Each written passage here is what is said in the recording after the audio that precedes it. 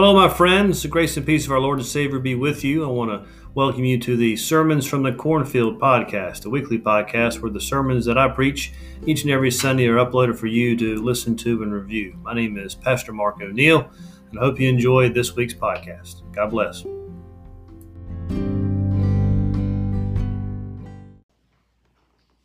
Our gospel lesson this morning in our sermon text comes from the Gospel of John. We're in the 3rd chapter. Verses 1 through 7. What? Oh. That better? All right, sorry. Hope you heard it before now. It was good. It was real good when I did it before. Gospel of John, chapter 3, verses 1 through 17. It says, Now there was a Pharisee named Nicodemus, a leader of the Jews. He came to Jesus by night and said to him, Rabbi, we know that you are a teacher who has come from God. For no one can do these signs that you do apart from the presence of God. Jesus answered him, Very truly I tell you, no one can see the kingdom of God without being born from above. Nicodemus said to him, How can anyone be born after having grown old? Can one enter a second time into the mother's womb and be born? Jesus answered, Very truly I tell you, no one can enter the kingdom of God without being born of water and spirit. What is born of the flesh is flesh, and what is born of the spirit is spirit. Do not be astonished that I said to you, you must be born from above. The wind blows where it chooses, and you hear the sound of it, but you do not know where it comes from or where it goes. So it is with everyone who is born of the Spirit. Nicodemus said to him, How can these things be? Jesus answered him, Are you a teacher of Israel, and yet you do not understand these things? Very truly I tell you, we speak of what we know, and testify to what we have seen, yet you do not receive our testimony. If I have told you about earthly things, and you do not believe, how can you believe if I tell you about heavenly things? No one has ascended into heaven, except the one who descended from heaven, the Son of God. And just as Moses lifted up the serpent in the wilderness, so must the Son of Man be lifted up, that whoever believes in him may have eternal life. For God so loved the world, that he gave his only Son, so that everyone who believes in him may not perish, but may have eternal life. Indeed, God did not send the Son into the world to condemn the world, but in order that the world might be saved through him. My friends, this is the word of God for you and I, the children of God. Thanks be to God. I wonder if you've had the same experience. We celebrated a wedding anniversary yesterday. 22 years. Thank you. Yeah. But it seems that the more we have been together and married, the more our tastes in television have changed. Now, and I don't mean from each other, I mean together as a couple. We used to watch stuff that would get your heart rate up or cause your mind to work overtime to understand nuance. We watched Lost. Did you guys watch Lost when it came out? Yes. We used to watch Grey's Anatomy. We used to watch The Practice, this kind of stuff. But now we find ourselves a little more attracted to things that maybe a little less intense, maybe a little more boring. Things that 10, 15 years ago I would not have even given a passing glance. If you come over to our house any evening, our television is toggling between one of two channels, HGTV or the Food Network. In fact, we don't even say to each other anymore, what do you want to watch on television? Instead we say, hey, do you want to see who's cooking? And that proclivity of what we watch on TV has now lopped over into our streaming service providers as well. On Netflix, there's this program we watched quite a bit. It's called Somebody Feed Phil. And it's just following this guy named Phil around the world as he eats. That's the show. Recently, though, we've been binging on something called the Great British Baking Show. Has anybody seen this one? So roughly every season starts with 12 bakers from all over the British Empire. And every week they got to bake 3 different things, all with some kind of a consistent thing. At the end of the episode, they vote one of them off. And at the end, they got 3 left. And from those 3, they crown the greatest baker of all time until the next season kind of thing. And you say, so, like, how was that exciting? Well, here's how I find it to be exciting. Because the stuff they bake, I've never heard of it. I can't pronounce most of it. I mean, I get tarts and eclairs, but traditional Battenberg. Anybody ever heard of something called a Baumkuchen? Also known as tree cake? Cornish pasty? Not Cornish pastry, Cornish pasty. You ever had an egg liqueur Google hump? Anybody? I didn't grow up with this stuff, did you? Grandma baked pies. And because today is Trinity Sunday, Grandma's 3 best were chocolate, strawberry, and lemon meringue. Right? That's what I know. Did your grandma make Dampfnudel? Mine did. And so I see this stuff on television and I watch them bake it. It looks delicious. And I hear them explain what it is. And I still don't get it. And they explain it further and I still don't get it. They explain, this is foreign to me. I don't understand what you're talking about. And I thought about that this week when we got together with our good friend Nicodemus. Because I feel that as learned and as smart as Nicodemus was, he didn't get it.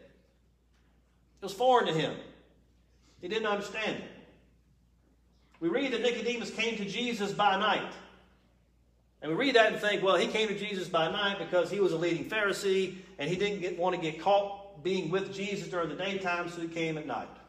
I get it. But I wonder if maybe it's also an allusion to the kind of faith that Nicodemus had, particularly about Jesus. Because sometimes when we don't know something, we say what? Well, I'm in the dark about that, right? I wonder if the fact that Nicodemus came to Jesus in the dark lets us know kind of where his opinion or identity of Jesus lie. Because he does call Jesus rabbi. And we say, oh, well, that's a compliment. Not really. You see, in the Gospel of John, anytime somebody refers to Jesus simply as rabbi, that's evidence of an incomplete faith. Because Jesus isn't just a rabbi, is he? So when Nicodemus says rabbi, that's all he understands Jesus to be. Now what is odd about this is that Nicodemus even says himself that he had seen the works and miracles that Jesus had performed. He had seen it.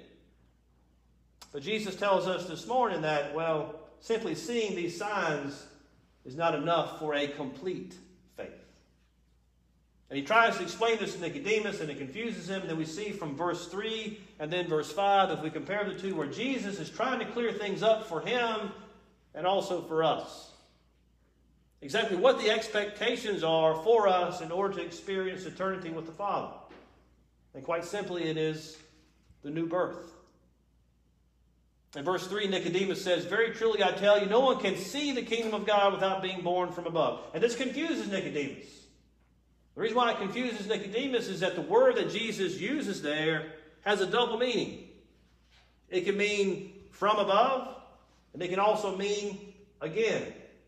And so Nicodemus assumes that Jesus means the latter. He means being born again. And he doesn't understand. So Jesus tries to clear it up a little further. He says, well, I'll tell you what. No one can enter the kingdom of God without being born of water and spirit. Now, did you notice the subtle change that Jesus made there? Because first he talks about seeing the kingdom of God. Then he talks about entering the kingdom of God. Right? First, you got to see it. Then you can enter it. And so that presents for us this morning 2 questions that we better start finding an answer to. Do we see it? And are we ready to enter? Nicodemus knew about the ministry of Jesus. He had heard him teaching. He had seen the miracles. But according to Jesus, he had not yet seen the kingdom of God. What that means for us, friends, is you can go to as many church services as you like. You can be a part of as many Bible studies as you can cram into a week. You can do all of it. But not actually see the kingdom of God. And the reason is, quite simply, because Christianity is not simply to be observed as a spectator. It is a way of living, a way of being with God as a participant. Seeing Christian events from a limited human perspective is not enough. What is needed is a new life, a new perspective, a new sight, birth from above. The kingdom of God is not a phenomenon to be observed. It is a gift for us to receive. And that's why Jesus changes his answer just a little bit from Nicodemus. No one can enter the kingdom without being born of water and spirit. What does Jesus mean by that?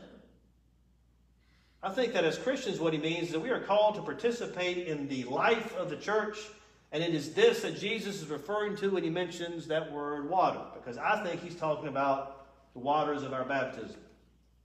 When we are baptized into a family, into the family of the church. And just as every member in your home has a role to play in the functioning of that home, so does every baptized member of the church have a role to play by participating in this family. Worship attendance should never be driven by what can I get out of it. Instead, it should be, what do I have to offer? I think there's a difference between simply being a member and being a disciple. You want to know what I think that difference is? What's the first two letters of the word member? Me. Right? If you're in church simply for what you want, when you want it, that is not enough. Conversely, what's the first two letters of the word disciple? Well, it's D-I. Well, what does that mean? That's Greek for two. That means you're to reach out to someone else and pour into them the faith, love, grace, and hope that someone else and God have poured into you. It's not about you. It's about all of us. And there is something important about regular, if not weekly, worship attendance, because I think it is encouraging as a body of believers simply to assemble together and see each other's faces. I think the greatest gift we have to offer each other is to simply be here regularly, to celebrate the love of God for us as a family. And then after that, there are plenty of ministries we can get actively involved in. I want you to understand something. Regular participation in worship and in the ministries of this church is not a luxury to dip into and out of whenever you feel like it or whenever it's convenient. I think it's a baptismal responsibility that we share for and with each other. But even with that, I think the main point that Jesus is raising with Nicodemus here about being born from above is this: we are all participants in the resurrection. The Spirit that Jesus refers to in verse 5 is, of course, the Holy Spirit. But what is interesting is how Jesus responds to Nicodemus' response to what Jesus says. Nicodemus says, how can these things be? And Jesus is really short with Nicodemus. In verse 10 he says, how is it you're a teacher of Israel and you don't get it? It reminded me a little bit about a story I told a few weeks ago about coaching and having disagreements with officials. Because I think what Jesus is saying here to Nicodemus is, you got to be kidding me. How do you not see it? How do you not understand it? Because from Jesus' perspective, when Nicodemus hears about the Spirit and about being born from above, as a leader in the temple, he should have immediately thought about the book of Ezekiel. Chapter 37, verse 5 says, dry bones, hear the word of the Lord to you. I will cause the Spirit to enter you, and you shall live. This reference to being born from above is a reference to the resurrection, which is promised to us through our uniting with Christ in his resurrection. And then Jesus takes a big yellow highlighter to make it clear to Nicodemus, says, look, God so loved the world that he gave his only Son, so that everyone who believes in him shall not perish, but may have what? Eternal life. The lifting up of Jesus on the cross that he speaks of here, that's the source of our salvation. It is the resurrection of Jesus that is the source of our new life. And as the Apostle Paul tells us, look, if you're united with Christ in his death, you better believe you are also united with him in his resurrection. And That's the new birth that Jesus is talking about. John Wesley found this chapter of John to be the most powerful of all of Scripture. This concept of a new birth for him was a foundational doctrine for all of Christianity. If you don't get this right, you're going to have issues. He even gave an entire sermon just based on the new birth. And he describes what Jesus is telling Nicodemus as the great change that God works in the soul when he brings it into life, when he raises it from the death of sin to the life of righteousness.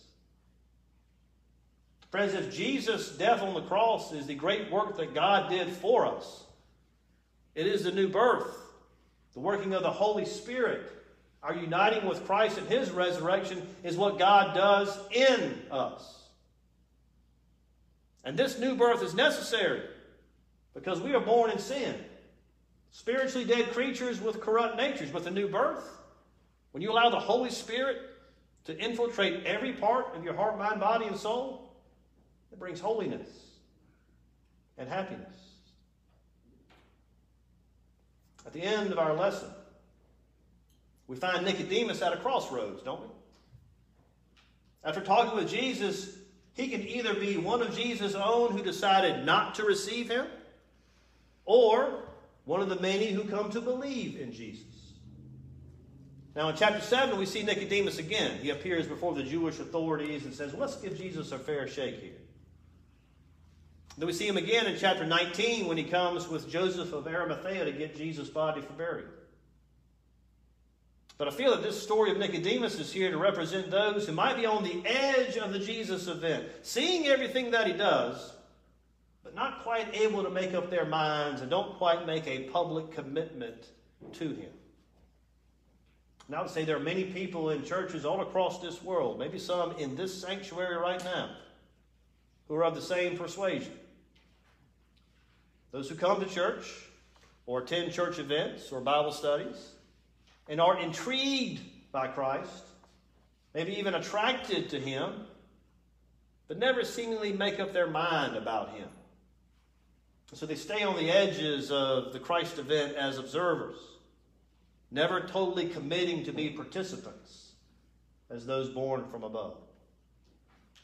And so again, we got to circle back to the questions asked earlier. Do you see the kingdom of heaven? And are you confident that you will enter the kingdom of heaven when that day comes? Be born from above by the water and the Spirit, and be sure. In the name of the Father, Son, and Holy Spirit. Amen.